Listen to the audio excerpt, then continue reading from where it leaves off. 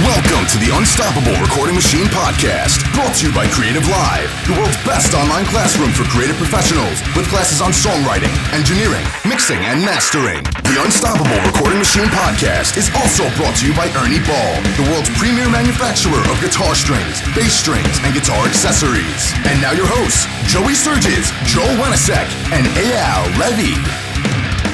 Hey, how's it going, everybody? Good. You remember that time that we were about to podcast and I hid the last Red Bull from myself so that I would have it for the podcast and then I couldn't find it? Was that today? Yeah. Wait, I'm new to this story. I found it. But we were just talking about how you were tired, dude. You got to step into the liquid meth game. Oh my God, man. Okay, this weekend I was staying up. I mean, I normally go to bed at 9 o'clock, and I was staying up till like 2:30 in the morning mixing, and I was drinking like 5 or 6 cups of coffee. Usually one is enough for me to be wired because I don't drink coffee. So I'm running rough. It sucks. I'm on the espresso game, man. I got a machine. It's called a Jura, and you just put beans into it and water, and then it does the rest. Yeah, it does the rest. So it comes really out great. Like Starbucks and mixes whipped cream and shit in it. Yeah. That's not coffee. That's cake. Yeah, that's cake. Yeah. All right, well, whatever. I drink tea, so fuck you guys. Well, does your tea have caffeine? Yeah, but there's a way to dip the bag for 15 seconds and discard the water if you don't want the caffeine. So, you can do it both ways. What's the point if you're not going to get the caffeine, though? Antioxidants, taste, flavor, aroma, warm and tingling sensation on your face. I don't know. I still don't hear what the point is besides the warm tingling sensation on my face. I don't. Eyal's very much a consumer. He takes stuff and wants the reaction from it. Yeah. Well, I mean, there's a few things. Like, I don't like the taste of alcohol, and I don't drink very often, but I always preferred liquor over beer, like back when I was touring. And hey, we can't be friends anymore. I can't drink hard liquor. I'm sorry. Well, I just figure, what's the point of getting full and tired when you're trying to get drunk? So, may as well drink some liquor. Here's the deal. It works. I'll explain it to you like this. I hated beer too until I went to college, but in Wisconsin, we drink beer different than the rest of the world drinks beer. See, the rest of the world, everybody like sips it and they enjoy it over like a half an hour. Wisconsin, we're like, fuck that. We shotgun. So we get the beer and then you look over at us a minute later and it's already gone. And they're like, what happened to the beer? And you're already on your third one. So we just get it done. So we treat beer like it's liquor here, but that's just like the culture of drinking that we have. Yeah, but I feel like having to take 8 of those bottles or cans worth, where you could just have like 4 or 5 shots and be good and not be like weighed down. I don't know. Makes it feel bloaty. It's more of like a tradition. Like, I just grew up that way doing it, meaning like once I hit that age, and I don't know. Okay, here's the deal. My first time drinking hard liquor when I was like 16, I had like 9 double shots of brandy, and I peaked like 87 times. I came home, my old man was like, "Oh yeah, boy, you'll learn." I'm like, "Damn it, this sucks." And he's like, "Yeah, you got rotten gut," and I hung over the toilet all day, so I can't drink liquor after that. That ruined liquor for me for my entire life. So now I have to substitute, and I've turned into a wino. Yeah, so I had wine. a similar experience as well, man. When I was like 15 or whatever, and I got drunk off beer for the first time. It made me like really nauseous, and I remember like I was at this dude's house, and it was a party, and I was kind of laying in his bed, and someone in another room kept yelling the word cheesecake for some reason. Cheesecake. Yeah, I don't know why. And every time I heard them say cheesecake, it made me want to throw up. Ugh. And they just kept doing it over and over, and then that was enough to scar me for about 10 years. So I pretty much, I wouldn't drink from 15 to like 26 or 27, I think it was, and then finally I cracked. And that's how I feel about Robitussin and cough syrup. Robitussin. If you're getting drunk off Robitussin, man, that stuff used to make you trip. That's like 12-year-old shit. Well, it was a long time ago when I drank it. Well, that's the scissor or whatever now, right? Maybe, but that's what they do. They take I don't know if it's Robitussin, but it's some kind of cough syrup mixed with some kind of alcohol, and that's like the scissor that everybody drinks gets fucked up on. Oh, that's like, from what I understand, that's like liquid painkillers that they mix with like Sprite. Oh, okay. But like Robitussin used to have this property to it that if you drank enough, it would make you trip. But I mean, you had to drink like 2 bottles of that shit. Oh god, bottles of fuck. So I mean, you would really trip though. It wasn't a joke. Like it was definitely legit as far as that goes. However, so disgusting. And so, it's been years and years and years and years since I ever considered doing something like that, but I will never drink cough syrup again. I just can't. Like, it fucking grosses me out. don't do drugs, kids. Yeah. Yeah, if you want to be able to treat your sore throat with cough syrup, don't do drugs. So, speaking of which, somebody that I don't think does drugs, but whose records sound really amazing. How's that for a That's a great transition? great transition? Yeah, I thought it was drug month. It said it's guitar month, the same thing. Well, we've got Kurt Ballou with us today, who is one of my production and guitar heroes. And I say guitar because, lots of dudes are into the shredder guys, but I always loved what he did just in terms of bringing intensity and noise, like artful, cool noise to the table as a guitarist. And then, Absolutely, yeah. Yeah, like it was like when I first heard Converge back in the day, it was like, how is this possibly so like brutally just pissed? Yeah. He does. It's funny too because I think once we bring him on the air here and the listeners get a chance to hear him speak, like he's definitely not an abrasive or aggressive person at all. No, not at all. Which is crazy, is considering the kind of music that he's really into, and so I think it'll be interesting. Also, considering his production ideals, it's funny. I met him last year at NAMM, and I was expecting to meet like a real elitist, like abrasive kind of dude, and he turned out to be like one of the nicest, most thoughtful guys I've met in music. It's interesting how that works. Maybe he gets it out in the music and then he's just chill the rest of the time. Yeah, or there's just, it is an art at the end of the day. I mean, I think some people kind of want to put punk music or even like aggressive music in a category of people who are really angry and mad and have all these emotions they need to get out, but at the end of the day, too, there's still an art form to it. I feel like that a lot of the time, while it may be... Sorry, I heard you cut out, I guess. We lost somebody, I think. We're good. We're good? Okay, there we are. Okay, cool. Yeah, I missed whatever you said, but I'm sure it was brilliant. You still there? Yeah. Yeah, I didn't say anything. Oh, okay, cool. All right, let's just bring Kurt on, and we'll kiss his ass to his face instead of behind his back. Awesome. Hey, how you doing, Kurt? Great. How are you guys? Not bad. Fantastic. Awesome. Thanks for having me on. Yeah, absolutely. We were just actually kissing your ass a little bit before we brought you on. And, nice. I like it. I guess we decided to kiss your ass to your face now. Yeah, sweet. Well, I talk behind your back. We had to sack up a little bit first. That's fine. So let's start with your story a little bit and tell us how you got into this, because from what I understand, you're actually a biomedical engineer, and I don't even know what that is. Well, I mean, I've played in actually my band Converge. We've been going since I was in high school, and I'm 41 now. So, I've been playing this kind of music for a long time, and the kind of music that we play, there's a bit of a market for it now. But when we started, I mean, aside from being a much worse band, there was just like really no market for our kind of music at all. So anything that we wanted to do, we had to do ourselves.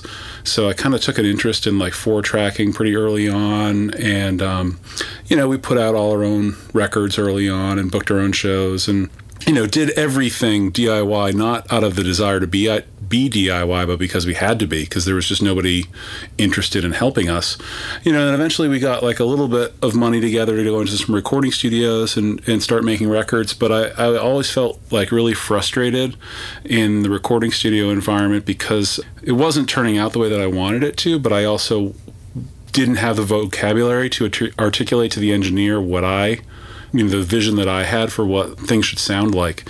So I eventually bought myself a little bit of recording equipment. I started with a 1/2-inch 8-track and a few mics and a small mixing console, and started just making demos, just kind of like to learn about the recording process so that I could, just be more educated when I went into studios to record my own band stuff.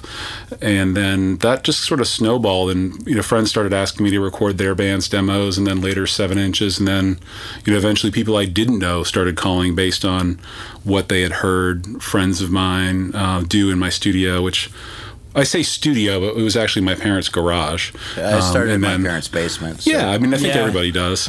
And then, I'm on my 4th studio now, and I've been here for about 12 years. But yeah, it's just like a snowballing natural kind of thing. And it was like, I started doing it when I was in college, and I was studying aerospace engineering in college. And when I graduated, I ended up getting a job basically doing mechanical engineering at a biomedical company, and stuff that we worked on. So you're an actual smart person. That's debatable, but I worked in a... so I have a degree in aerospace engineering, which one could argue that I'm a rocket scientist, but... Wow. Well, here's the deal. We need a private jet made for us. No.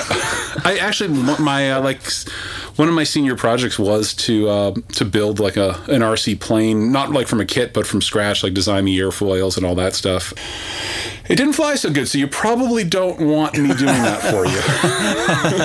I think I'm better at making records. But anyway, so I got a job doing mechanical engineering for this biomed company, and it was the first time in my life that I had any money in my pocket. So, that stuff just all went into my studio that I was moonlighting at. And then eventually I was laid off from that company and got a really nice severance package. And that was like the kick in the ass I needed to start doing music full time. But yeah, I never set out to do this stuff full time. It was just a love of mine that, fortunately snowballed into a career. And I wish I had had some formal training. I had never interned with anybody or assisted anybody else, and so I think I learned pretty slowly, and that's a blessing and a curse, because I think I developed my own style because of it, but I also learned slowly.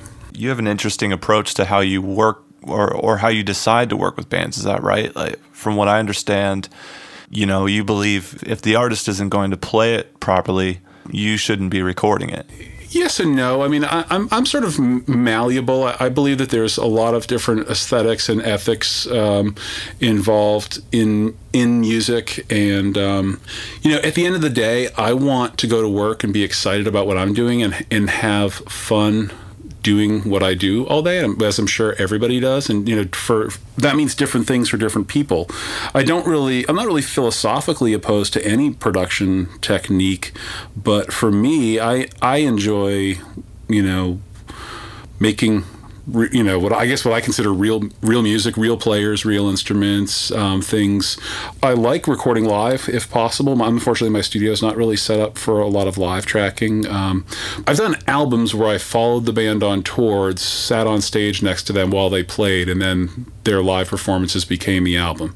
Things like that are really fun for me and exciting. There's sort of the immediacy of that type of thing. You can only pull that off if the band is good, right? Yeah, you can't for sure. You can't just do that with anybody. For sure. Well, let me just take a step. I'll address that in a second. Let me just take one step back and just say, I think I'm like a few years older than you guys. So I come from the last generation of people who were raised recording on tape. So for me, a lot of the modern things that are done in order to, make pristine records just weren't possible back then. So I was raised with a certain kind of aesthetic that didn't used to be a choice, but now is a choice. So that's part of my difference. And also I was I got my start recording on 4 tracks. So, you know, when you only have 4 tracks, you really have to commit to things. You have to record things simultaneously. You have to either mic the drums with one mic, or you have to mic the drums with a bunch of mics and then mix them together down to 1 or 2 tracks.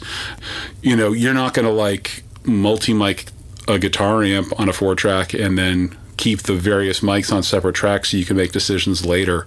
So like my whole like education in recording was about making decisions in the moment and then sticking with those decisions, sort of like life. You know, you come to a crossroads in life, like, where am I going to have dinner? And then you decide you're going to go to this place, and then you meet a girl there and you end up getting married, you know. But if you could, you know, whatever, like, you could have just have easily decided to go eat dinner someplace else, and then you could have met somebody else and then ended up dead, or who knows. Well, one of the things we always preach is right now, you know, we have so many tools available which give us so many options to do different things to our music and our audio. And one of the things that I got into was, you know, analysis paralysis. Is too many things to be working on and too many things to be tweaking. And so one thing that really sped up my workflow was to start committing, you know, just make something sound cool and then print it to an audio file and delete the original and then just move on.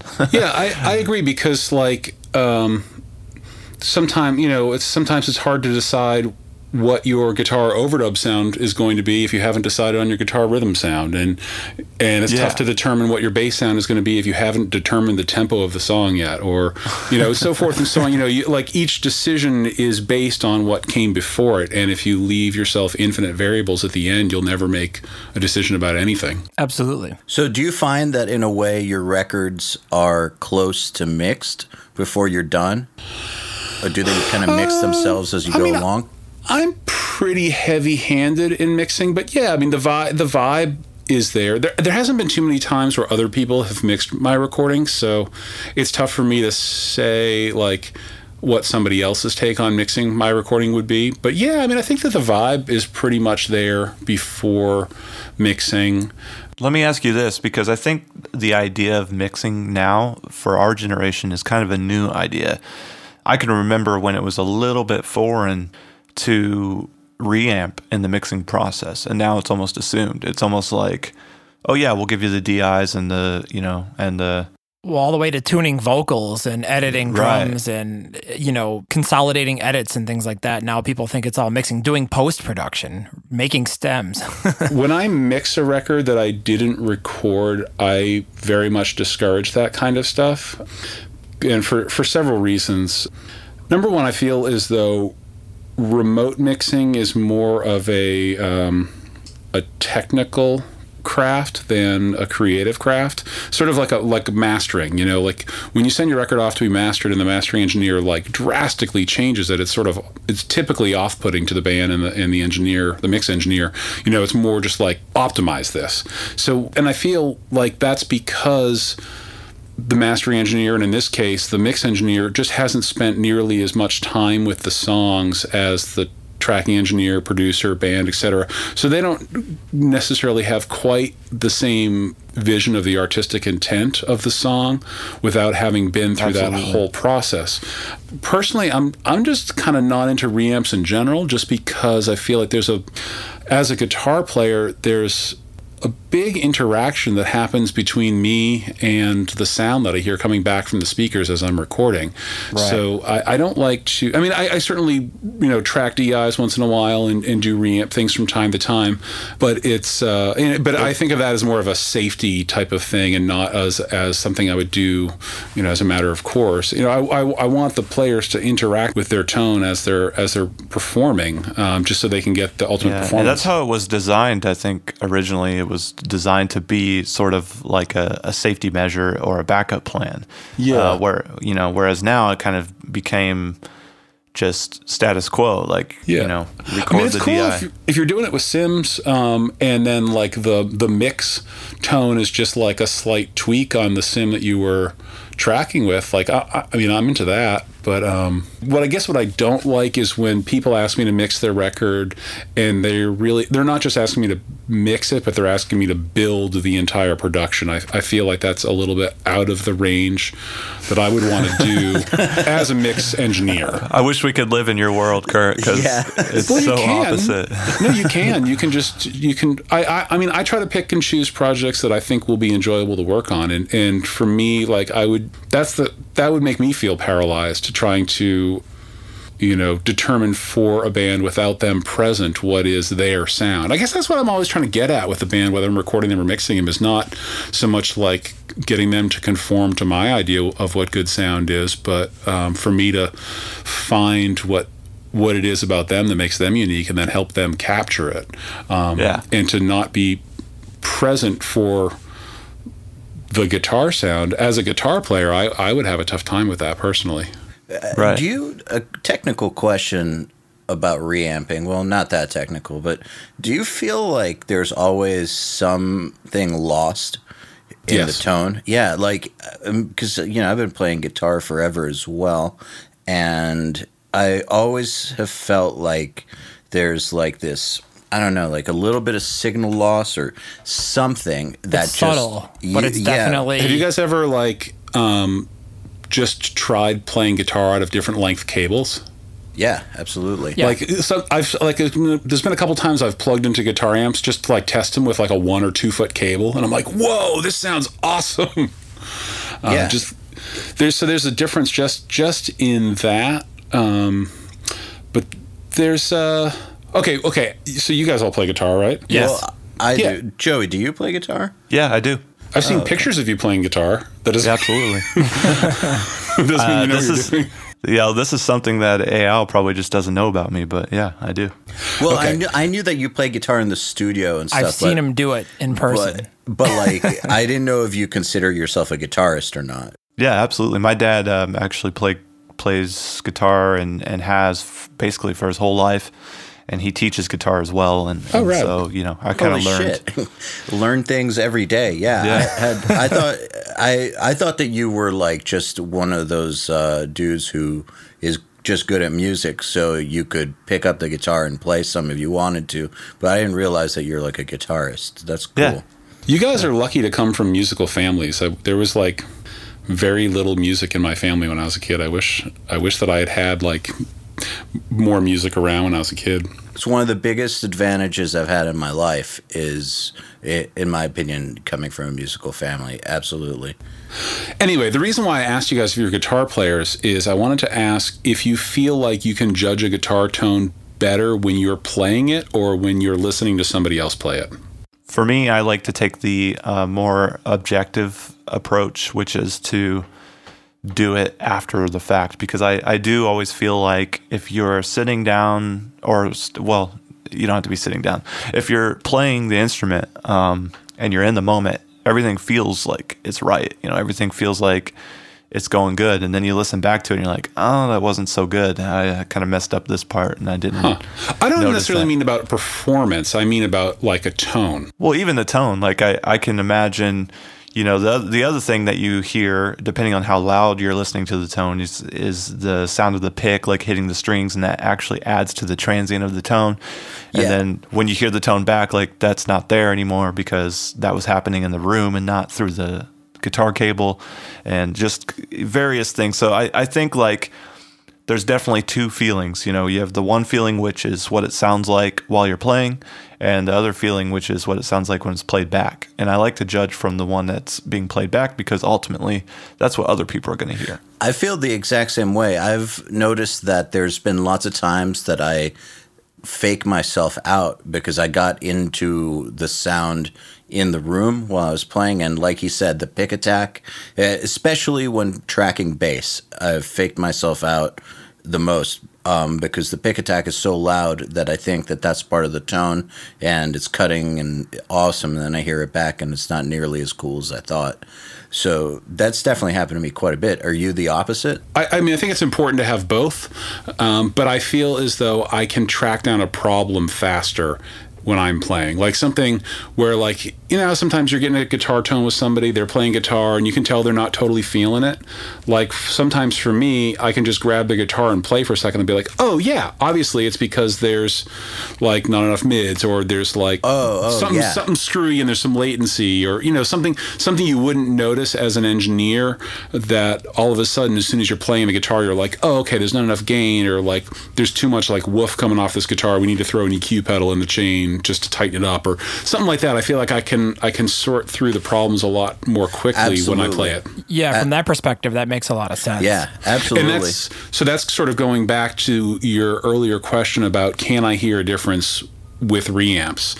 And usually my very first step when a band says, like, hey, here's our DIs, and make some reamps for us, like, I'll go out into my live room and I'll get a guitar, and I'll try to pick kind of like like a middle of the road guitar, and then, like, line up a bunch of amps and maybe track 3 or 4 different amps simultaneously, so I have some options, and I'll get them sounding good playing them in the room, and then I run the DI into them, and then I'm like, oh, this doesn't sound good, and then sometimes it's just because it didn't sound good to begin with and I couldn't tell because I was playing it, but also a lot of times it's because there's something lost in that sound. I mean, maybe it's just all the cabling, maybe it's the additional circuitry, maybe they used a terrible DI, maybe it wasn't a very good sounding guitar to begin with.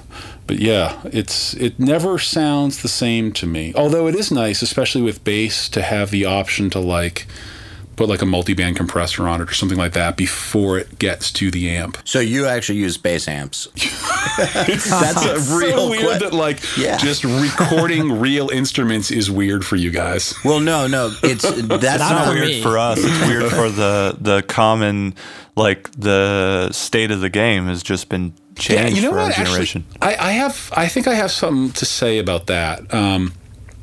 That's kind of interesting. Like, so there's a lot of people that are like my age that sort of grew up recording on tape that are, you know, really, like, sort of raise their noses to the idea of tracking with amp sims and drum replacement and drum programming and all that kind of stuff. But, like, there was a parallel that happened a few years ago. Like, I'm sure you guys probably read Tape Op, right? Yeah. So back in the early days of Tape Op, you know, it's primarily been like an indie focused, or, you know, all underground music focused magazine, and the people that read it and created the magazine, you could tell were very diehard analog. You know, they loved Steve Albini and all, like, the, you know, also all the classic 70s recording engineers, the Glyn Johns and stuff like that. And they worshipped all that kind of stuff. But then there's also there's an indie aesthetic for analog, but there's also an indie ethic for DIY. And then, so at a certain point, they started to, like, really embrace and then later prefer digital recording because of how DIY it enabled you to be and how mobile it enabled you to be. And I think that the same thing is happening now that virtual instruments have gotten so much better. And I can really get behind that because the whole reason I started recording in the very beginning was to be more DIY. It was like, the more you can kind of take control of the creation of your own music, the more invested in it you'll be. And, like, you know, how can you possibly be more invested than by having a setup that's portable or, you know, sort of self-contained, that you can do everything yourself. You're not dependent on, you know, a recording studio or, you know, booking time with, you know, somebody else or anything like that. You can do everything yourself now because all those tools are contained within an environment that you can control, and that's like the ultimate in DIY. So from that perspective, I'm like super in favor of all this virtual instrument stuff, but I still totally hate using them. for me, but I'm totally I have great admiration for people that are able to use those tools really well, and I think it is the future, and I'm learning more and more about that stuff all the time. Well, I would always rather prefer to record a real instrument. I just found myself recording in a genre where the playing has to be so technically on that almost nobody can actually do it. I think that sort of genre is also extremely competitive, whereas like in indie worlds or hardcore or noise rock, whatever the kind of shit that I usually do, like people I think are a little bit more concerned about their records being unique, and I think that in the sort of slicker metal world, they seem to be very competitive with each other. With like, you're correct. My record's the loudest. My drummer can like do double bass at 320 BPM, or my drummer can do it at 325, or whatever. It's like. I wish more bands wanted an original sound, because I mix a lot of records, Kurt, and I'll tell you that like it's my primary focus. And so many times bands come back and they're like, they'll reference the same 4 or 5 records that I had mixed and be like, we want it to sound just like this. And you're like, why? You guys are a different band. And they're like, well, dude, that's the sound. That's what we want. And I'm like, okay, well, I don't have a problem doing it. It's money and I'm having fun. But at the same time, part of me always really wants to sit down and just like make that sound with that band and do something unique and fresh. Have you guys ever tried to actually like duplicate the sound of a record that you've done? Yeah, it never works. It's so bad. Yeah, it never ever really worked. At least for me, it's never worked out. No. What do you think, Joey? Good. I think. Well, I got to go to NRG once when Jay Baumgartner was working with a band, and I love to tell this story. It's really cool. So I was in room A doing vocals or something, and then he was in room C or B, I think, and he was recording a full band, but I didn't know this. So we were on break. We were like on a food break, and I'm just walking around the studio because there's tons of awesome stuff in there, just looking around. And I hear some music coming out of this room, and so I kind of just wandered over there to see what was going on. And there was basically about 3 or 4 people in a control room who were all sitting in different chairs, just kind of looking at the ground and listening to the music, and it sounded great. And I walk in there and I listen to the song, and I wait till the song the song is going along, and all of a sudden I hear sort of a mistake, and I was like, I wonder if anyone knows that mistake is in there. And then all of a sudden the music kind of starts to crumble and just stops, and I look over and I look through the glass, and there was a band in there playing, and I thought that everyone was listening to a CD. Like, I had no clue that there was a full live band playing this song, like in the live room, because the way the windows were, it was kind of dark, you couldn't see. Yeah. But as soon as I looked over there, I was like, oh, wow.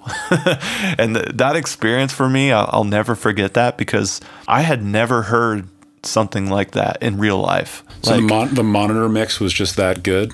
Yeah, the monitor mix was like literally you could put that on a CD and ship it. It sounded great, at least in that room. I mean, I don't know what they got going on over there, but it was awesome. And I think there's a lot of people that are getting into this that don't know that. They don't know about that. It's really a joy when you're in a studio and you have players who can just kill it, and you get to, because you have such a great perspective on all of the tones of every individual instrument when you hear it all in context with each other. It's almost like you can actually do your job when they when they can actually play and sound great on your instruments. Yeah. It's like your mind is free to actually produce and engineer. Yeah. What a concept! Eh? Granted, you can't be as like meticulous about any of the performances or about the tone, but you almost don't care because you're so excited to be hearing the performance that you're not really focused on the sounds. I actually earlier this year I was recording High on Fire, and they're the kind of band that aren't quite done writing songs when they enter a studio, so there's always a bit of pre-production. And I had them, all set up, tracking live, and I was really pushing for them to track this record live, because it was sounding great, just the 3 of them playing together in the live room. And like, my studio doesn't really have much in the way of ISO booths, so it was just like, I had a couple gobos set up, but the amps were like 6 feet from the drums, and everything's just blasted in the live room, and it sounded awesome. That's the kind of band you would expect that on. The kinds of bands, and I don't work on the same kind of stuff that Joey and Joel work on, but I feel like the kind of bands, the thing that's in common between what we all do, me, Joey, and Joel, is that those bands playing live in the studio probably wouldn't work out, but I've toured with High on Fire, and I can totally see how that would make sense. Yeah, it's almost hard to get that band to track one person at a time, although they're accustomed to doing it now. But like, yeah, Matt hates headphones. He just wants to like have an amp blaring in his face, and that makes him happy. Yeah, if you're recording High on Fire, the thing is to capture whatever brings the best out of him, because there really is only one Matt out there. Yeah, it's like I almost like don't want to double track his guitars, because like he literally cannot touch the guitar without doing at least like a quarter tone vibrato on every single note he hits, including chords. So just like doubling rhythm tracks is like sounds like super chorused and wobbly. So you almost like don't even want to double track them. There's a lot of times on the record where there's like leads, or we just have no rhythm guitars under it, and they're either doubled leads or they're like pseudo doubled leads. Yeah. Technical question: how would you get around doubling him and still get a huge sound that's modern? I guess, I mean, relatively modern sounding. Yeah, I mean, they're definitely not super modern sounding records, but I mean, there's all kinds of tricks. You know, rim mics panned. Sometimes, like, you know, you delay and slightly detune the sound and pan one to the other side. Sometimes it's just like mono guitar. And I try to do different tricks. Sometimes he doubles himself, and it'll be like the Iommi thing, where it's like it's kind of doubled but kind of not.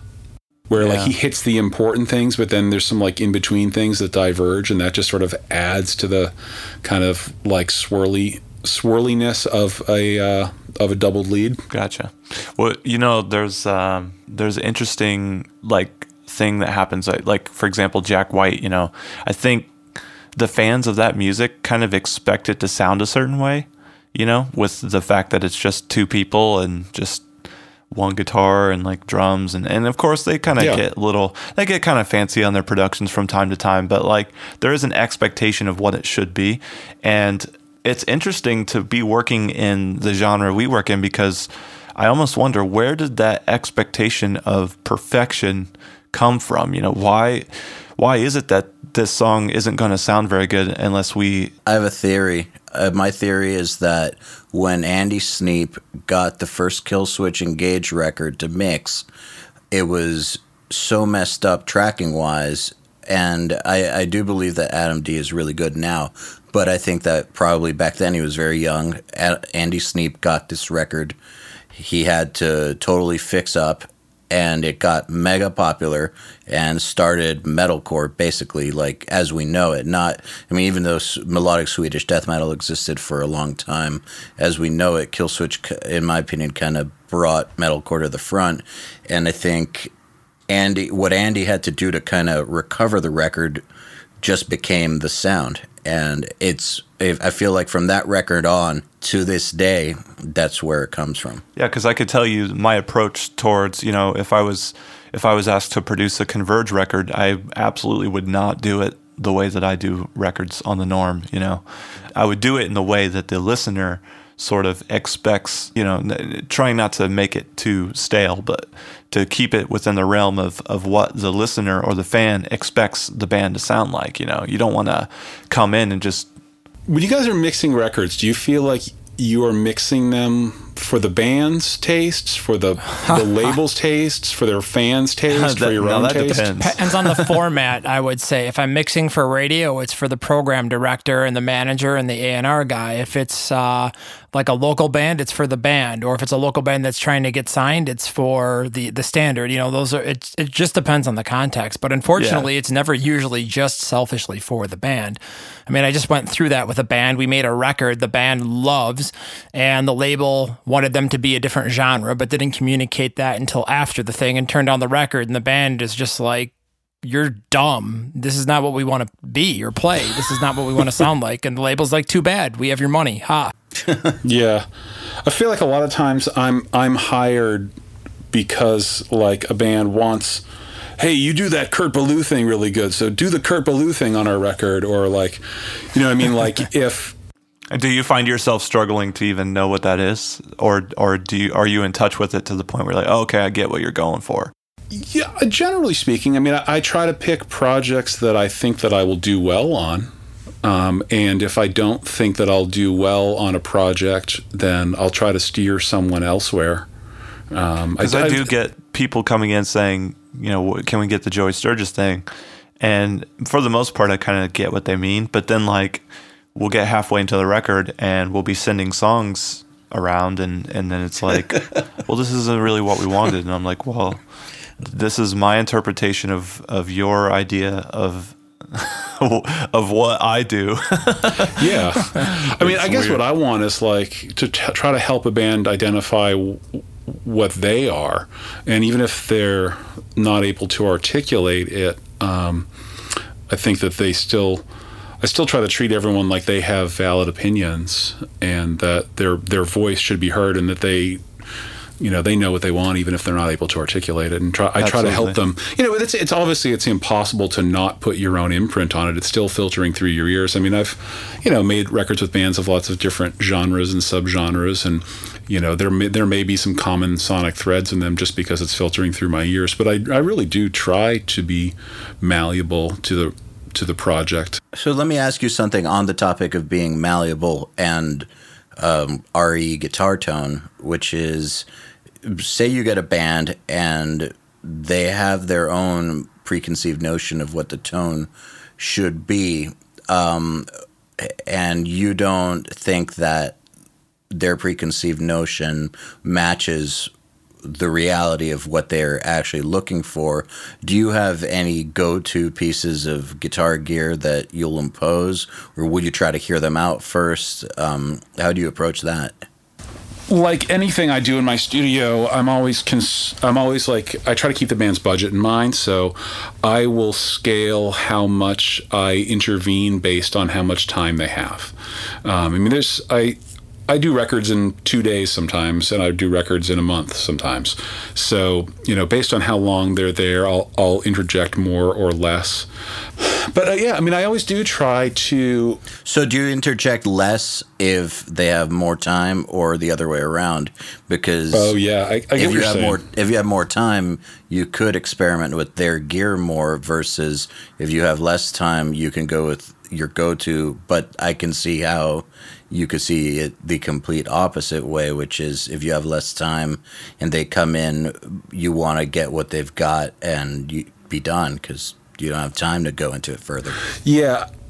I think in the sort of the more time scenario, if I'm not feeling what they're doing but they are feeling it, I'll try to like do both, whether that's like tracking multiple amps simultaneously, like one that they like and one that I like, or whether that's like, track everything with one rig and then track it all again with another rig or something like that. Sometimes I will do that in situations with more time, like the band Beast Milk that I recorded a couple of years ago.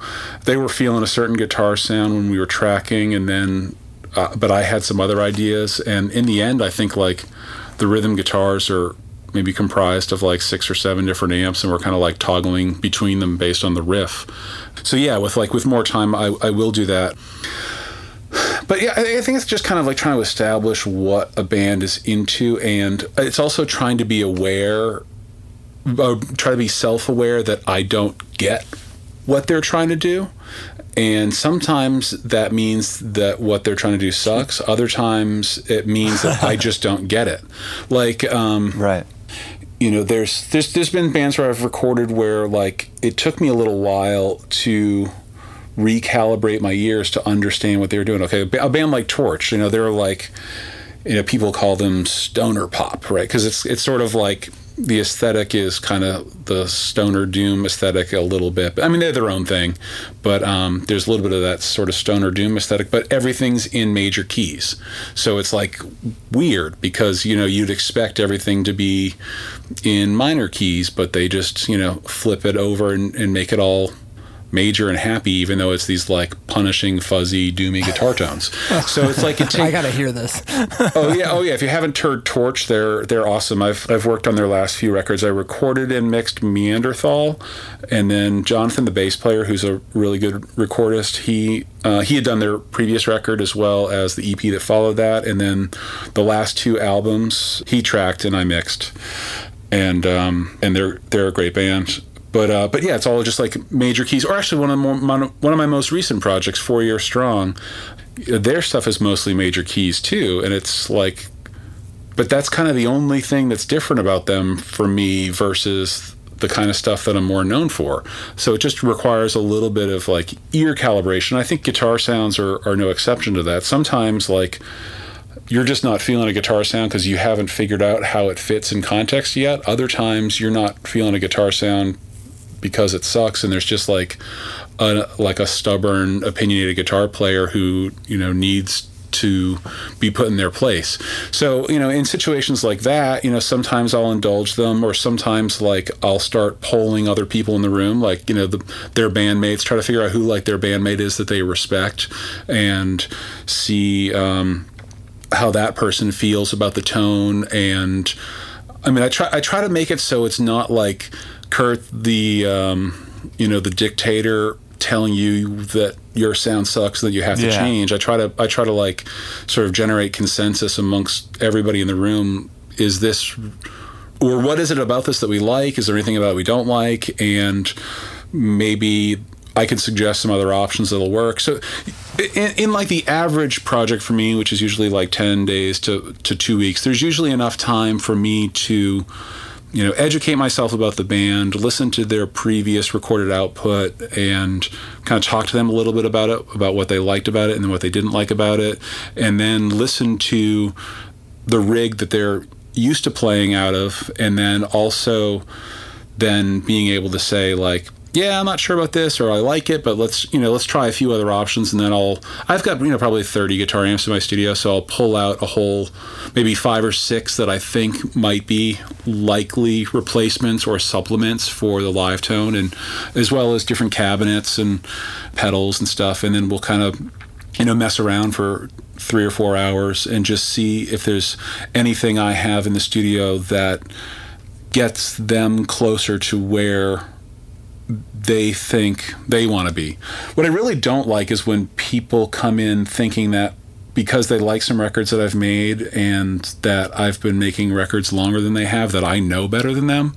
Like, I mean, I feel like everybody's opinion is valid, you know, regardless of their ability to articulate it. You know, unfortunately, like the people that can articulate opinions the best usually get their way, and they might not actually be the best person to be deciding the direction for They're things. They're just really good at articulating. Yeah. So I really do try to listen to everybody and try to pull opinions out of people who aren't voicing them. That's great. Yeah. That's like a really good point to kind of accent for upcoming people who want to be better at producing and be better producers is the psychology behind it. You know, sometimes there are people who know exactly what's right for the song, but they're shy, or they don't speak up, or they can't articulate their ideas, and so you do have to kind of go in and pull that out of them. So that's a good point. Yeah, lots of the most talented people on earth aren't known for their social skills or communication skills.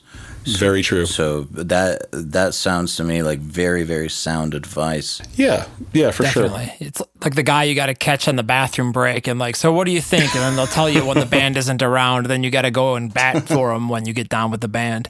Yeah. Oh, yeah. There's definitely some bands too where I've had to just be a shoulder to cry on for each individual member, independent of each other, in order to, but you know, building trust with the band that you're working with is very important. And if you have to be their bartender for a little while, then that's what you got to do in order to make them, you know, because if they trust you, they're more likely to articulate what they want, and they're also more likely to be excited about the record, and then, you know, they'll perform better, and just everything will be not only a better product but a more enjoyable experience.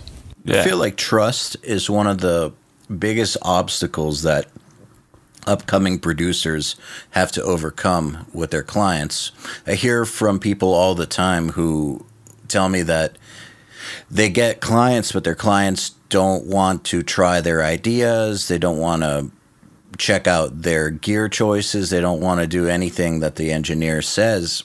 And my opinion is it's because they don't trust you yet, because you don't have the body of work, but B, you may not have taken the steps to win the band over. That's true. And another thing that I think works against people in those situations often is that the band has spent, 6 months, a year, 2 years, whatever, writing these songs, and then the producer gets to come in at the 11th hour with the benefit of never having heard them before, and hear them with objectivity and without having put 2 years worth of time and effort into those songs, and they can just immediately tear them down and say, the verse is way too long in that, or you don't need 3 bridges in that song, or whatever. And the band are just going to be kind of butthurt because, they've been slaving away on these songs for 2 years, and they've developed a lot of ownership over these songs. And then also, in a lot of cases, the types of bands I record, the singer is not particularly involved in arranging the songs, so they write all of their lyrics based on whatever arrangement the band has come up with. So if the producer comes in, in the midst of like the 10-day or 14-day session and says, hey, your song doesn't need 3 bridges, then the singer's just going to go, but what about all the lyrics I wrote? Now the song doesn't make any sense. So you kind of can't make changes. So I think that if you can find a producer and get them involved with your songwriting early on, so that you don't develop too much ownership over what you've written before it feels really set in stone, then you'll be better able to optimize the songs before entering the studio. If you can, find a producer who's willing to work with you in the songwriting phase long before you're in the studio phase. I try to do that with bands when they are into it for the exact same reasons that you just said, all those reasons, and especially the vocals. I want a vocalist to come in as prepared as they're comfortable to be, but at the same time, I don't like what happens when you change everything on them and they are unhappy. I don't like the vibe. You got to keep vocalists happy. So how can they even get behind their own song? Exactly. But riffs are compartmentalized. Like you do riff A for 4 reps and then riff B for 4 reps or whatever. But vocals, that should be a cohesive narrative that goes throughout the entire song. And if you rearrange the song, then now all of a sudden, like if the verse is now the chorus and whatever, like, now the song doesn't read properly, so the singer needs to completely redo, the entire song. So you really want to have a pretty good arrangement before, before you set the singer loose writing lyrics. Absolutely. Joey, do you get in early on songwriting stuff? It depends. I'm never. It seems like no project is ever the same thing twice.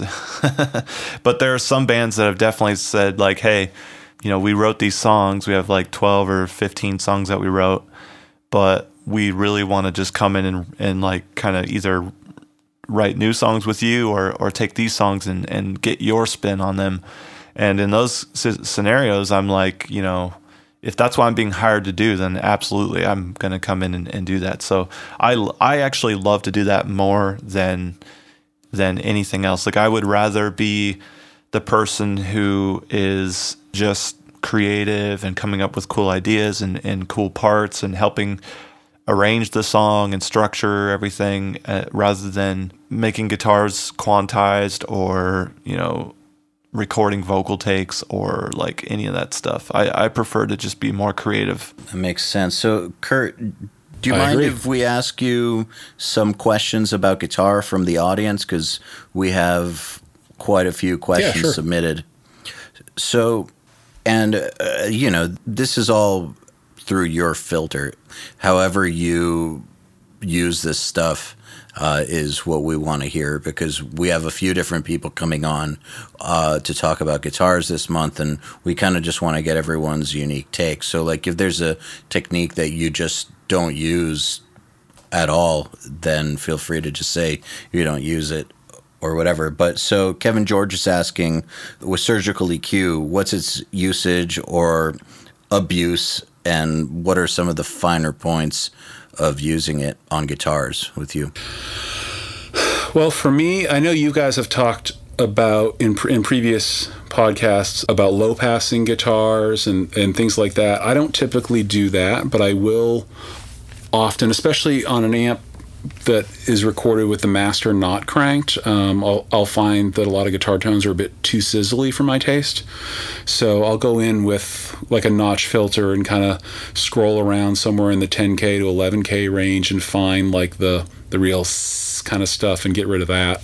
And that's like the main, unless there's like a problem I'm hearing somewhere, that's like the main surgical thing that I'll do. I do like, I generally use like 2 or 3 EQs on a guitar for different things, and I'm mixing out of the box for most things, but in the box I'll usually have like the Fab Filter Pro Q2 on guitar, and there's like the sort of built-in spectrograph on that thing, which is nice because you can see if there's like certain frequencies that are really pokey or there's some holes somewhere. So sometimes like I'll try to do a couple little boosts and cuts on that thing to level things out if I'm hearing something weird.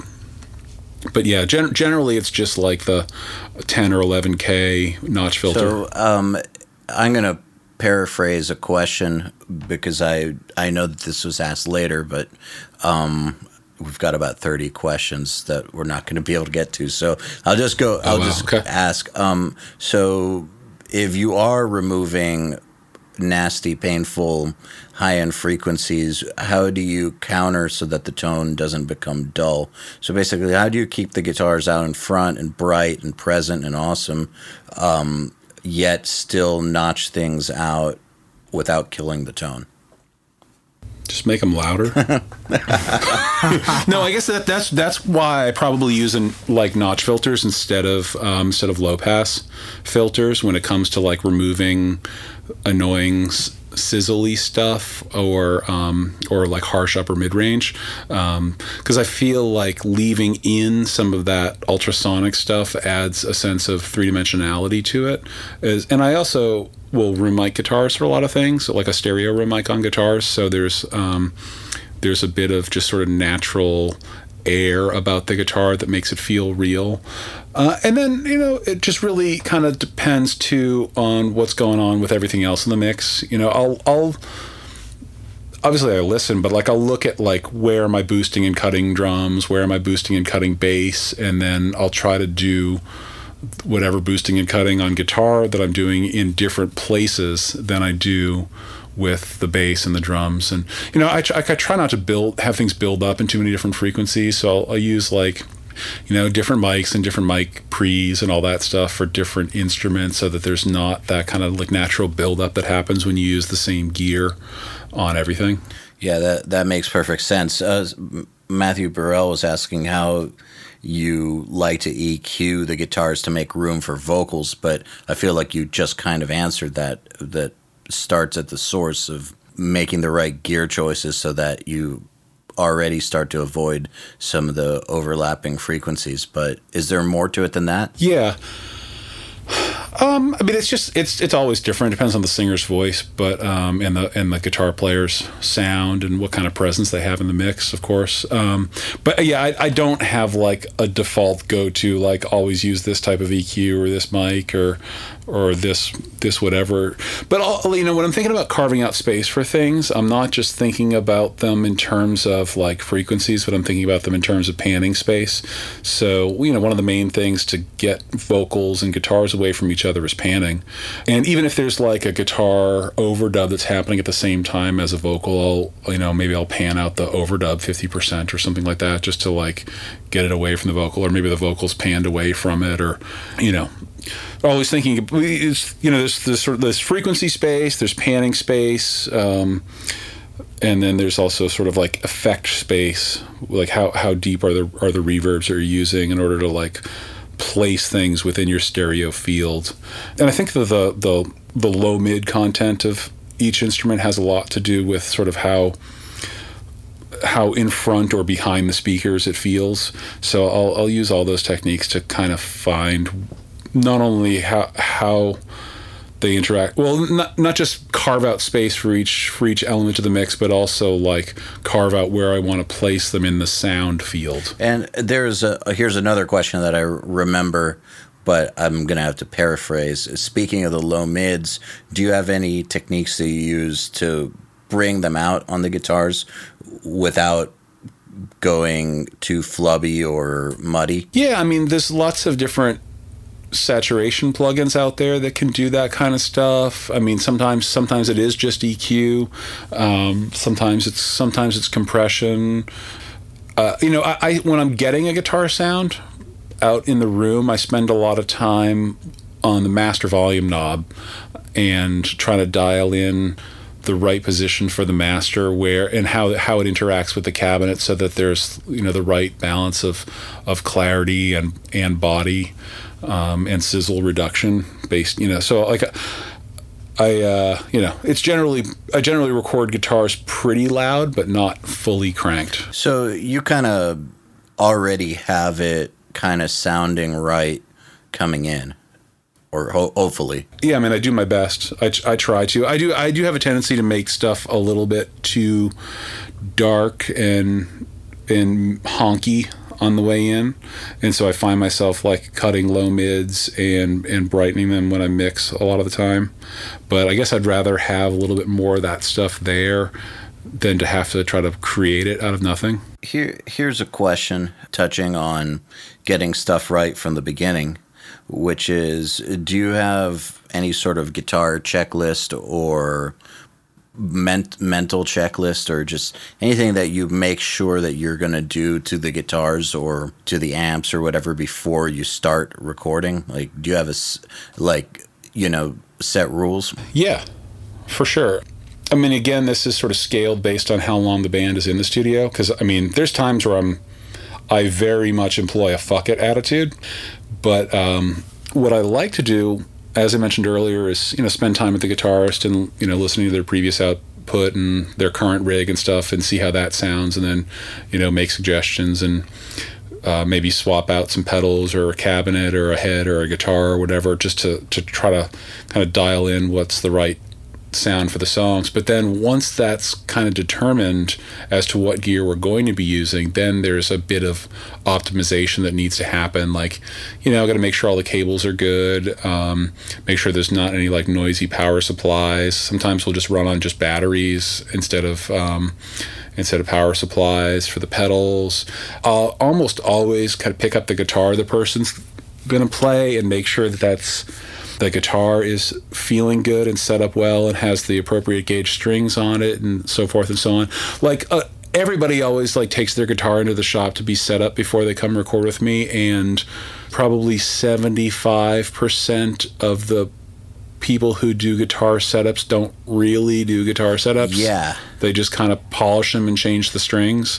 So I think it's pretty important to like learn about learn how to intonate a guitar, learn how to identify worn frets, learn how to identify a nut that's too high or too low, and try to find for yourself a good local guitar tech whose work you trust, or learn how to do that stuff for yourself so that you can make sure that the guitar that you're going to be recording with is capable of being played in tune.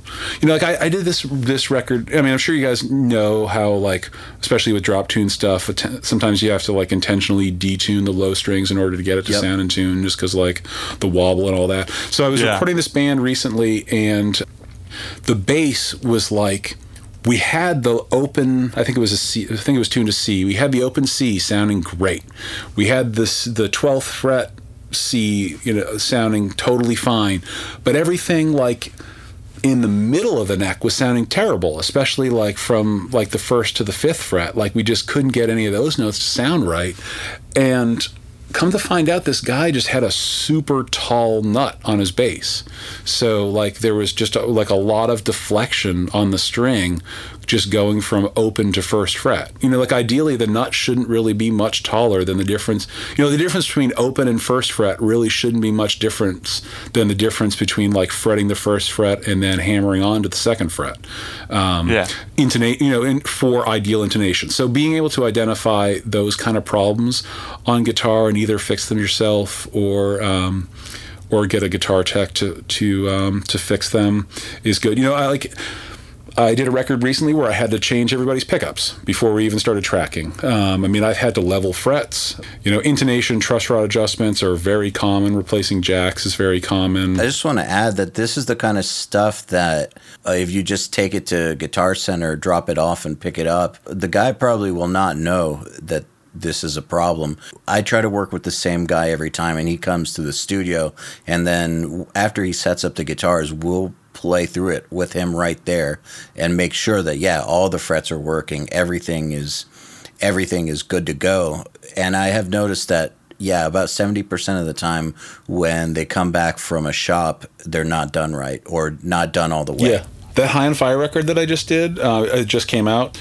There were days where the guitar tech, his name's Gabe Vianney, he's really good, he came to the studio like sometimes 4 times a day. Yeah. There was so much stuff for him to do. Like Matt just like caves in. He plays Les Pauls and he's got 2 pneumatic bridges and just caves in the bridges constantly. Wow. So like the center strings will just be buzzing like crazy because the bridge doesn't have. It's like arced in the wrong direction, like opposite the direction that the fretboard's arced. Yeah. Wow. That doesn't surprise me at all because with my guy, I've had him come to the studio 4 times a day before as well. And I know that that's kind of a regular thing for him when there's a band around that warrants that sort of thing. Yeah. That's totally normal for me. But I'm sure a lot of people listening here probably are not recording in situations where they can afford to have, to pay a guitar tech to come by the studio 4 times a day. Of course not. That's why they should learn how to do it. Spend a bunch of time on YouTube, like learning about guitar setups, and just buy yourself a crappy guitar at Walmart or something, or from a flea market, and rip out the frets, replace the frets, or level the frets. Just have a practice guitar that you can beat up and learn how to do this stuff because it's like a super important skill. I find that lots of people's guitar tone is messed up before it even gets to the amp. I try to tell people this all the time, but I feel like these early steps in the guitar tone process are crucial because if that stuff is messed up, good luck with the rest of it. Yeah, every step is crucial. Do you guys find that like you have a tough time like when you're mixing records that people recorded at home, that there's a lot of times that stuff gets overlooked, and there's a whole period of like forensic audio that you have to go through just to build up the mix to the point where you're ready to start mixing? Absolutely. That's why I hammer. Yeah, that's why totally. I hammer this stuff home, because I feel like you're right, every step is crucial, but I feel like people are more inclined to spend more time on the later steps and just kind of gloss over the early ones because the later steps are sexier, like actually dialing tones. Or they're just excited to get started, and and then later in the process they have to fix it. Earlier in the process they can just dive in and ignore it. Yeah, that forensic audio thing on DIs, I sometimes have to spend a long time. Have you ever had to tell a band that hired you to mix that the DI is just not workable? Yeah. There's only been a couple times where I've had only a DI to work with. Usually, like, they have at least some sort of reference amp tone along with it, so sometimes I'll just go to that. There's been very few times where I've just completely rejected something or told somebody to re-record something, but there have been a few times where I've asked not to be credited. How does that conversation go? Well, that's interesting too. I mean, and maybe you guys have experienced this too, but I feel like every once in a while somebody hires me to get my name on their record more than that they like what my work sounds like. I remember there was one record that I worked on years ago where the band name was this like kind of scratchy logo down at the bottom of the cover, and then there was a big sticker on the top of the cover that said, mixed by Kurt Ballou. But I think the record was like 13 songs long, and I only mixed 4 out of those 13, and yet, my name was like bigger and more legible than the name of the band on the front cover. Crazy. Wow. Yeah. So like that kind of stuff is a bit off-putting to me. Like I'd like to think people are hiring me because they like my work and not just because it's a marketing tool. Yeah, I find that people sometimes do go to studios for the wrong reasons. Have you ever been hired to get somebody else's sound? I don't. No, I've never really been asked to mimic anything other than something that I did. That's pretty cool. I've definitely been hired to mimic other people's sounds, and that's always weird. It's like, why don't you just go to them? Oh my God, I hate that so much. Well, I got a buddy who does he does audio for American Idol. And I know other people, I'm sure you guys know people that have done like karaoke stuff where like your job is to mimic other people's sounds. And I think that it's super educational. Like, and I think I'd actually probably really enjoy that, like to try to sit down and, figure out how somebody recorded something and try to make something sound the same. I think that would be really interesting. I mean, it's not flattering, but it's interesting. It is interesting, but it's very, very hard to get somebody else's signature sound. You know that FabFilter has EQ match, right? Just EQ match everything. Your tracks, your master. That's it. You know what? Okay, can I tell you an EQ match story? Yeah. Sure. Yeah. So I was recording this band, and we did their album in 2 different basic tracking sessions, separated by about 4 or 5 months. And in the end, it was decided that we didn't love the original bass sound, and we liked the new bass sound, and we wanted to reamp the original bass tracks through the new bass rig. I did have a DI for the original bass tracks, but it was a Sans amp with, some of the EQ engaged. So what I had the bass player do was just play along with one of the old songs with a clean DI, and then I used the clean DI just as a temporary guide track to EQ match the Sans amp DI from the original session. And it was like dead nuts. I've done that as well. So if it's the exact same or not the exact same performance, but like the same notes and the same rhythm, sort of side by side with the new version, it actually works really well. It's when you have like a song that's like in a different key and totally different tracking tones that it's really weird. Yeah, then it doesn't work. Yeah, if it's the same player and the same instrument and all that stuff's the same, then EQ matching is a total godsend. Yeah. EQ match is actually, just like as an educational tool, kind of interesting. Like, it's not that often that I would use it in a mix, but like to like throw something on and just see like, oh, what would I have to do in order to make my guitar sound like that guitar or whatever, and to see what FabFilter will tell you to do is always kind of an interesting exercise. Yeah, I completely agree with you there. I feel like actually if you use too much EQ matching, I feel like your mix will start to get weird. But I feel like if you use it to get information, that's the ideal way, at least for me. You do have to learn how to hear that stuff. It's pretty important if you want to actually be good at this, because part of being good is being quick and being able to get results and commit. And if you just rely on an EQ match, you're never going to learn the ear skills necessary to be a good mixer, for example. I think it can help you quantify what it is that you're hearing, so that next time like, oh yeah, my guitars always have too much 3.2K or whatever. So it'll help you in the future. Well, every guitar has too much 3.2K. How do you feel about 2.7? No problem. But okay. I've been on a fuck 2K recently. I don't know why. Every 3 months I have like a different frequency area that I'm really sensitive to, that for whatever reason it's irritating me in all my guitar and like cymbal tones. And the last 2 or 3 months, it's been like the 2 to low 3Ks. It's really weird. Okay. It just keeps changing. No, I used to be really diehard 2.7 boosting on massive passive on guitar, and now I've like now I'm like down to 1.8 or sometimes up to like 3.3 or 3.9. It just depends, but yeah, like those are like nice brighteners. Yeah, I love the massive passive on guitar. I think it's a great EQ. Yeah, I mean, you kind of gotta learn it.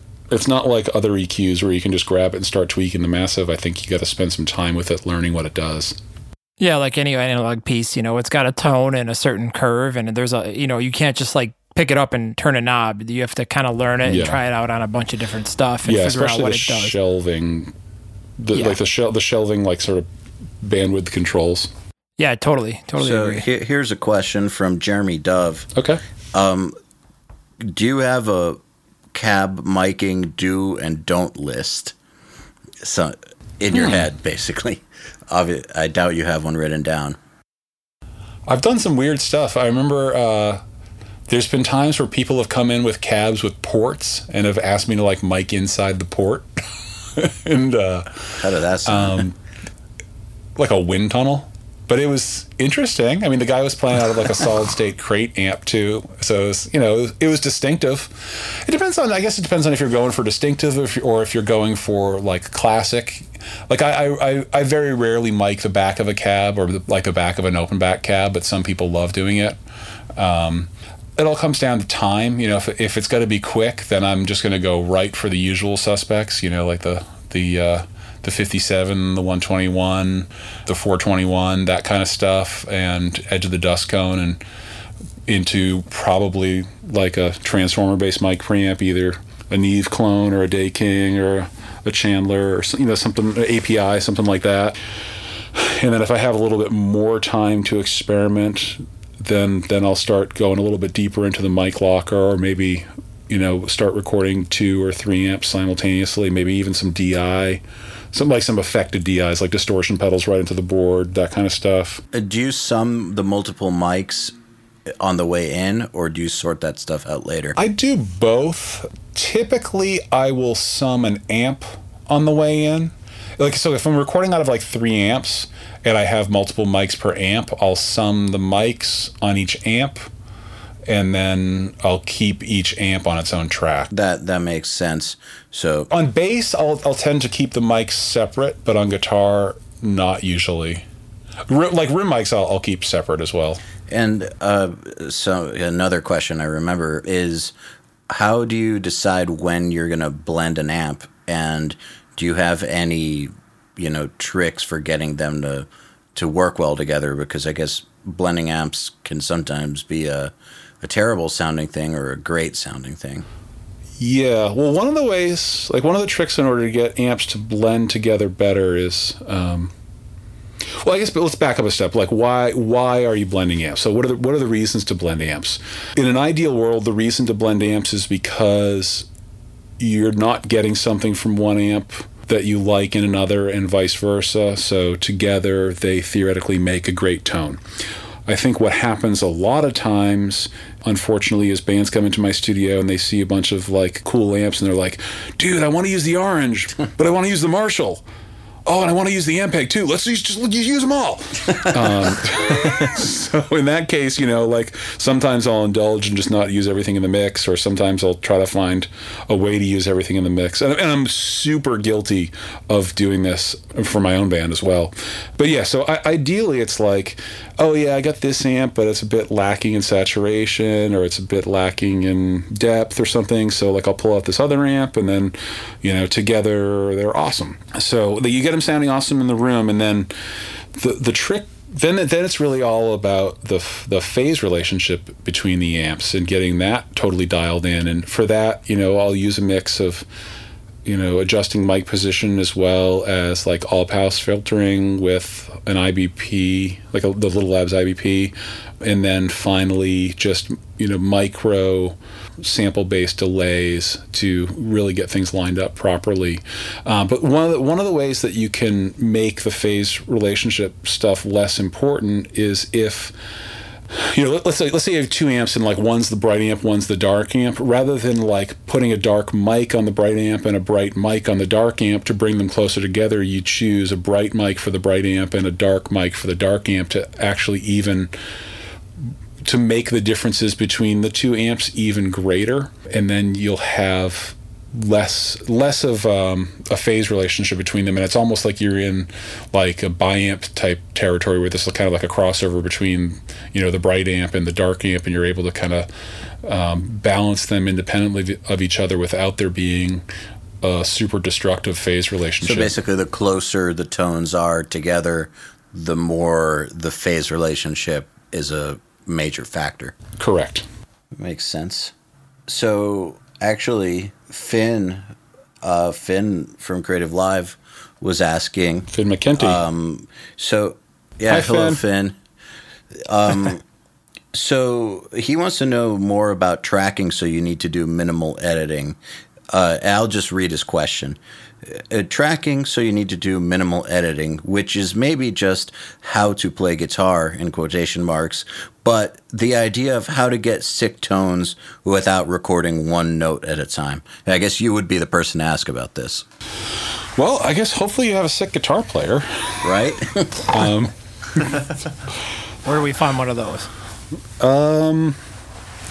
Well, you know, I think it's not going to directly answer his question, but one of the ways that you can make people think that you're better at recording is to record really good players, because really good players just tend to sound good, and really bad players tend to sound bad even out of the same gear.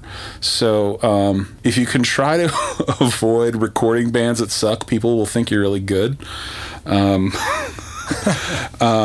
So that's one technique. You just have to be willing to not work a lot. Let me just chime in. I think there's a misconception about Ross Robinson. I don't want to say anything bad about him, because I mean, the guy's a freaking genius, and look what he's done to music, you know. But I know some people who have worked with him and said, like, yeah, he's a complete idiot. He has no clue what's going on in terms of engineering. He's just such a creative mind and so fired up about like music and the meaning behind it and like getting performances to where they need to be, that it doesn't matter that he doesn't understand engineering. Like, he's getting it right before it even enters the air. You know what I'm saying? Wait, who is this? Sorry, I missed who you were talking about. Ross Robinson. Ross Robinson. Oh, yeah, okay. So like he gets it right before it even gets into the air, and so as a result of that, it ends up sounding great, even if he has no clue what's going on engineering wise. And that's not to say that he's a complete engineering idiot. I'm sure he understands the basics, but I know some people that worked with him and said that they actually understood more about the recording process than he did, but it didn't matter because he just gets good results, with his mind. That totally makes sense. But I mean, in terms of like what can you do, just given your situation where you're not like choosing the player, I think it's just a matter of making the players comfortable, making sure they're well rehearsed, and also making sure they've got a comfortable chair and that their instrument feels good to play, and that they like the sound that they're monitoring, and that they're excited to play, and that they can hear everything well, and the song was tracked at the right tempo, and all that kind of stuff that just lets people play their best. And if they need, like, do they have, did they get to go to the juice bar that morning, and do they have the right amount of coffee, and have they pooped yet, and all the different like little psychological factors, just making sure someone's ready to perform. You don't want to, like, especially singers, but guitar players too, you don't want to just like throw them to the wolves. You want to make sure that they're ready to do their job, and so that you get the best performance out of them. Sometimes there are people who are the driving creative force of a band, but they're also the worst player in the band. That's me. And that's always interesting, yeah. Because then you have to like there's a band I've worked with a few times that I won't name, where the band leader and primary songwriter is arguably the worst guitar player in the band.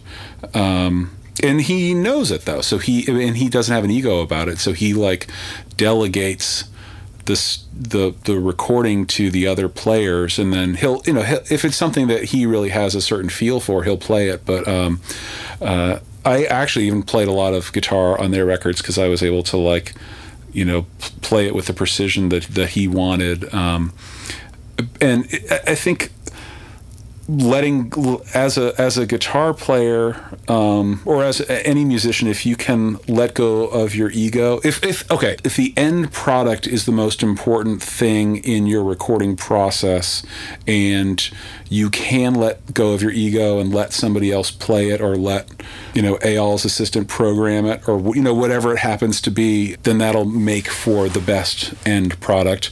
And if that's not what's the most important to you, if what is most important to you that you play on your own record and that you make something that you are proud of, then just make sure you show up prepared. Yeah, I feel like 80% of these types of problems would be solved by people showing up prepared. Because honestly, the last thing I want to do is start playing guitar on their record and have to learn their riffs and then reprogram the drums and do all that stuff. I would rather that they just come in prepared and we can do it for real. But a lot of people don't know they're not prepared. That's the problem. Isn't that the truth? Yeah. That's what's so awesome about home recording now that so many bands have the capability of doing a bit of recording on their own. They can start to become aware of what their own shortcomings as players are. I mean, I'm sure you guys have all been in a situation where you want to record a drummer on a click, but they've never played to a click before, and everything just kind of falls apart. But if they had done some of their own recordings and practiced, not just practice how to play the songs, but practiced how to record the songs, then everything will turn out better. Absolutely. Well, there is a skill as well to knowing how to be recorded as a musician. Yeah. And I think that it's totally separate from knowing how to perform or knowing how to play. Yeah, when you see a band live, there's a visual excitement that will lead your ear to hear certain things that you can just never reproduce on a record. Like when you see the drummer, their arms are flying all over the place and it looks awesome and it's super exciting live. But in a recorded sense, if the snare drum is being played 8 times as loud in the slow part as it is during the blast beat, it's just it's a nightmare for the engineer. Hey, that stick twirl, though, that adds tone to the air of the room. Excites the air, There's a band I know that insisted on, miking up a middle finger and just putting that on the track. Oh, I love that. What mic did you use and what pre? That's the real question. I didn't record them. Did you compress it? I mean... Got to put a distressor on that middle finger. L1 for sure. L1 on the middle finger. So here's a question that I actually made somebody rephrase because I thought I understood the question, but I realized I didn't, and it turned out to be a pretty good question. So I'm going to read you the rephrased version. Let's see if it makes any sense. So it's from Jake Yablonowski.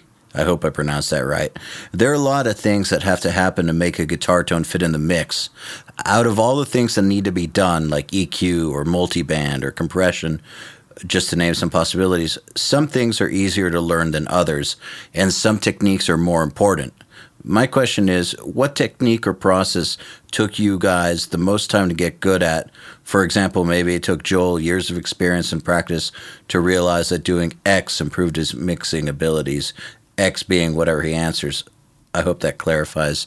So does that question make sense? Yeah, but it's a tough one to answer. I don't know if I have an answer. I think it's I just kind of take a holistic approach to all this stuff where I feel like I'm just always learning about everything. Lately for me, I think I've been making great strides with learning about pedals.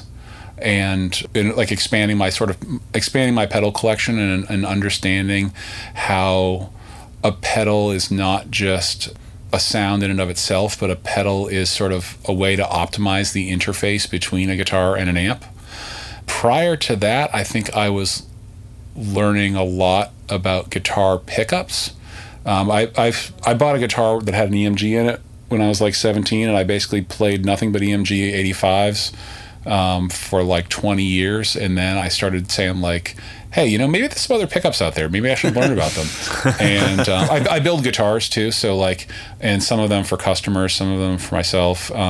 So especially as I've been building guitars, people ask me for different pickups. So it's been a great opportunity for me to learn oh, okay, here's what the different bare knuckle models sound like, and here's what a JB sounds like, and here's a PAF, and here's a TV Jones, and kind of learning not just how do these pickups differ between each other within the same rig, but how will this pickup cause you to set your amp differently, or how will this pickup cause you to reach for a certain fuzz pedal as opposed to a distortion pedal or an overdrive, and that kind of stuff, and just realizing how sort of interdependent every choice is all along the way with the whole guitar single chain. And I think it is very much incremental learning. You learn a little bit about setting up an amp, and then that changes what you've learned about miking. So then you kind of have to learn a little bit more about miking, and then now that you've changed this, now your mix EQ needs are a little bit different. So you learn a little more about that, and then now you start mixing records that you didn't record, and now you got to learn how to handle all these different types of recorded guitars that are coming into your mix environment. And so it's just a lot of incremental learning. I wish I could give an easy answer, but I don't really have one. Yeah, but that's an honest answer.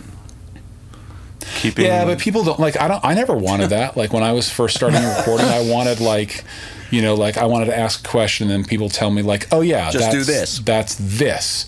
I mean, there are things like that. If you want a Swedish death metal sound, you get a Boss HM2. It's not totally that simple, but that's you need to do that one step. There's some things that are just that cut and dry, but most things are not, unfortunately. I feel and I know what you mean, that people do want the silver bullet answer, but the people who have helped me the most musically over the years have given me basically the answer that you just gave, which is, you have to be really interested in it and never stop learning, and just go for it. And every time you got to take on something new, go for it, just like you went for the previous thing you had to learn. And that's really the answer, is be willing to take a few years of your life or more to really figure this stuff out, and take an active, proactive interest in learning as much as possible about it. Hey, Joel and Joey, do you guys want to chime in on this? Well, I was just going to say, when you're in this profession and when you mess around with recording stuff, you are always a student, and I feel like there's new things to be learned every day, even when you know how everything works. Somebody comes in with a goofy ass riff or something, and you're like, wow, that's interesting, and I need to learn how to make that sound good. Yeah. Every time there's something happening in my studio that I don't love, maybe I don't love the band, or I'm not getting along with the people, or or the tones suck or whatever, I always just try to think of that as an opportunity to learn. How can I make this better, or how can I relinquish control to these people and see how they think about things, and what can I learn from them, or whatever. Just I try to treat everything as a learning opportunity. I'll take on to that last question that the listener had asked about, what do you think is the most important thing that helped in guitar mixing? And from my own perspective, I think it was really learning how to EQ and hear different frequencies for what they are and how they interact. And that sounds like a really simple statement, but what I'm describing is a process that takes years, where you sit there and all of a sudden you're really sensitive to a certain part of the mid-range, and you start hearing it in everything, and then you can see it with razor focus in your mind and manipulate it. And then all of a sudden that opens up another one, and then another one. So really learning how to EQ definitely helped me take my guitar game up a lot, because there are certain ranges and frequencies and things that I learned to listen for that I know automatically are usually going to get discarded in most situations, and other ones where situations you have to learn how to balance certain things against each other and apply different strategies. So that was a big one for me.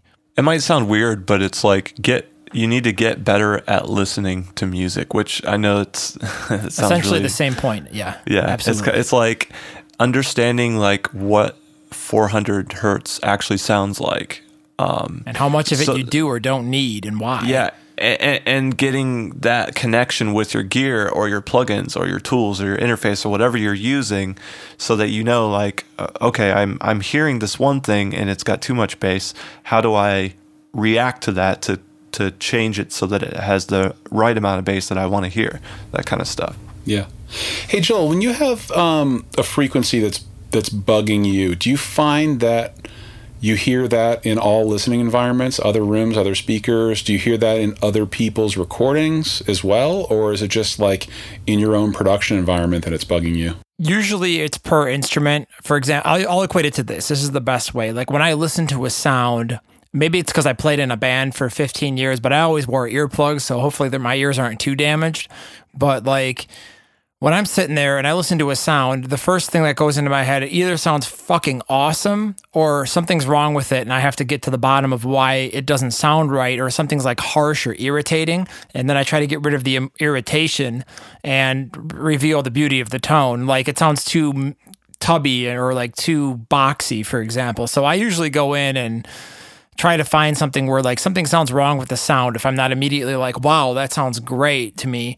And I try to do it. So it's not like I go out and hear, for example, 4K and everything. And now I know we joke a lot and we talk a lot about that. But generally, I would say those are more a summation of tendencies that have been built up over years of mixing. Like if there's a couple of frequencies that I hear over and over and over in the guitars that I get to mix that drive me nuts, it's usually in that range. Like I said, sometimes that changes. But I try to take everything on a case-by-case basis and just listen to the sound, listen to the song, figure out the big picture, then micro it down to a small finite level and get in there and notch out whatever needs to be notched out to make it clearer and more pristine and like just better sounding. Okay, so you really do believe it's within the track and not just like within your listening environment? Yeah, no, I mean, I'm very comfortable with my listening environment. Like I never go into my car and then hear 4K in a certain way versus like on my speakers or versus like on my assistant speakers. It's really just like when we talk about a lot on the podcast, like I said, it's tendencies and it's like an 80-20 thing. Most of the time, it's usually within X for me and the way I hear, but it's always on a case-by-case basis. I'll give you an example. I mixed a couple of different songs for a couple of different bands this morning. And, one particular song had a really nasty build-up in the 2 range that was just pissing me off, and I got it off. Then I go to a different band and a different guitar, and it's a similar tone. I was using like the same amp sim plugin, but it was a completely different thing that was irritating me. So you got to take it one thing at a time. Listen to the sound and figure out what you want to do with it and why. I think it's important to not pass judgment on the tone and gear choices before you've heard what's actually coming through the speakers. And in context of the song. Exactly. Because I know that you guys are probably a bit young for this, but there was this like, I started playing guitar like right at the end of like the pink Charvel rack mount gear craze, and I guess that's kind of back. But I was playing guitar like before grunge hit, and back then everybody had a BBE Sonic Maximizer in their rack. Because like they sold it well. It just couldn't their amp couldn't put out enough high end sizzle or enough bottom end rumble. It's like they wanted to sound like a full band all by themselves, just playing their guitar. And then when those guitar players joined bands, there was like no space left for the cymbals and no space left for the bass guitar. And guitar is the only instrument that matters. Obviously, as a guitar player, that's what I think. But unfortunately, vocals are the only thing that matters. Ask like your mom or something. She probably couldn't even tell you what instruments are on her favorite song. It's like everything is in support of the vocal. Unfortunately, as a guitar player, I have to admit that. But anyway, blasphemy. But anyways, go ahead. But one of the most important things in like my early studio recording experiences was like walking in and seeing these studios with like big collections of combo amps and smaller amps. And, I remember talking to an engineer friend of mine saying like, yeah, like sometimes just to sound huge, you need something that's really small because like that's the only thing that's going to cut through this dense mix. Like you've got like a lead guitar thing with a ton of character or something like that. You don't want to record it out of like like a 5150 and a 6x12, you want to record it out of like a Fender Champ with a fuzz pedal in front of it, because that's the only thing that's going to like cut through the wall of guitars that you've already established.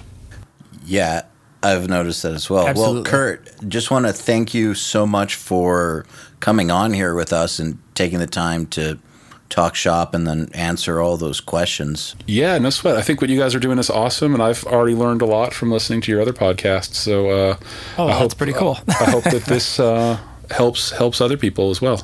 Absolutely. Well, you've been extremely requested, and our listening base loves your work. So Sweet. it's really cool to have you come on and just pick your brain a little bit. Well, take it easy, and thanks again, dude. Anytime. The Unstoppable Recording Machine Podcast is brought to you by Creative Live, the world's best online classroom for creative professionals with classes on songwriting, engineering, mixing, and mastering. Go to creativelive.com/audio to start learning now. The Unstoppable Recording Machine Podcast is also brought to you by Ernie Ball, the world's premium manufacturer of guitar strings, bass strings, and guitar accessories. Go to www.ernieball.com to learn more. To ask us questions, suggest topics, and interact, visit urmacademy.com and subscribe today.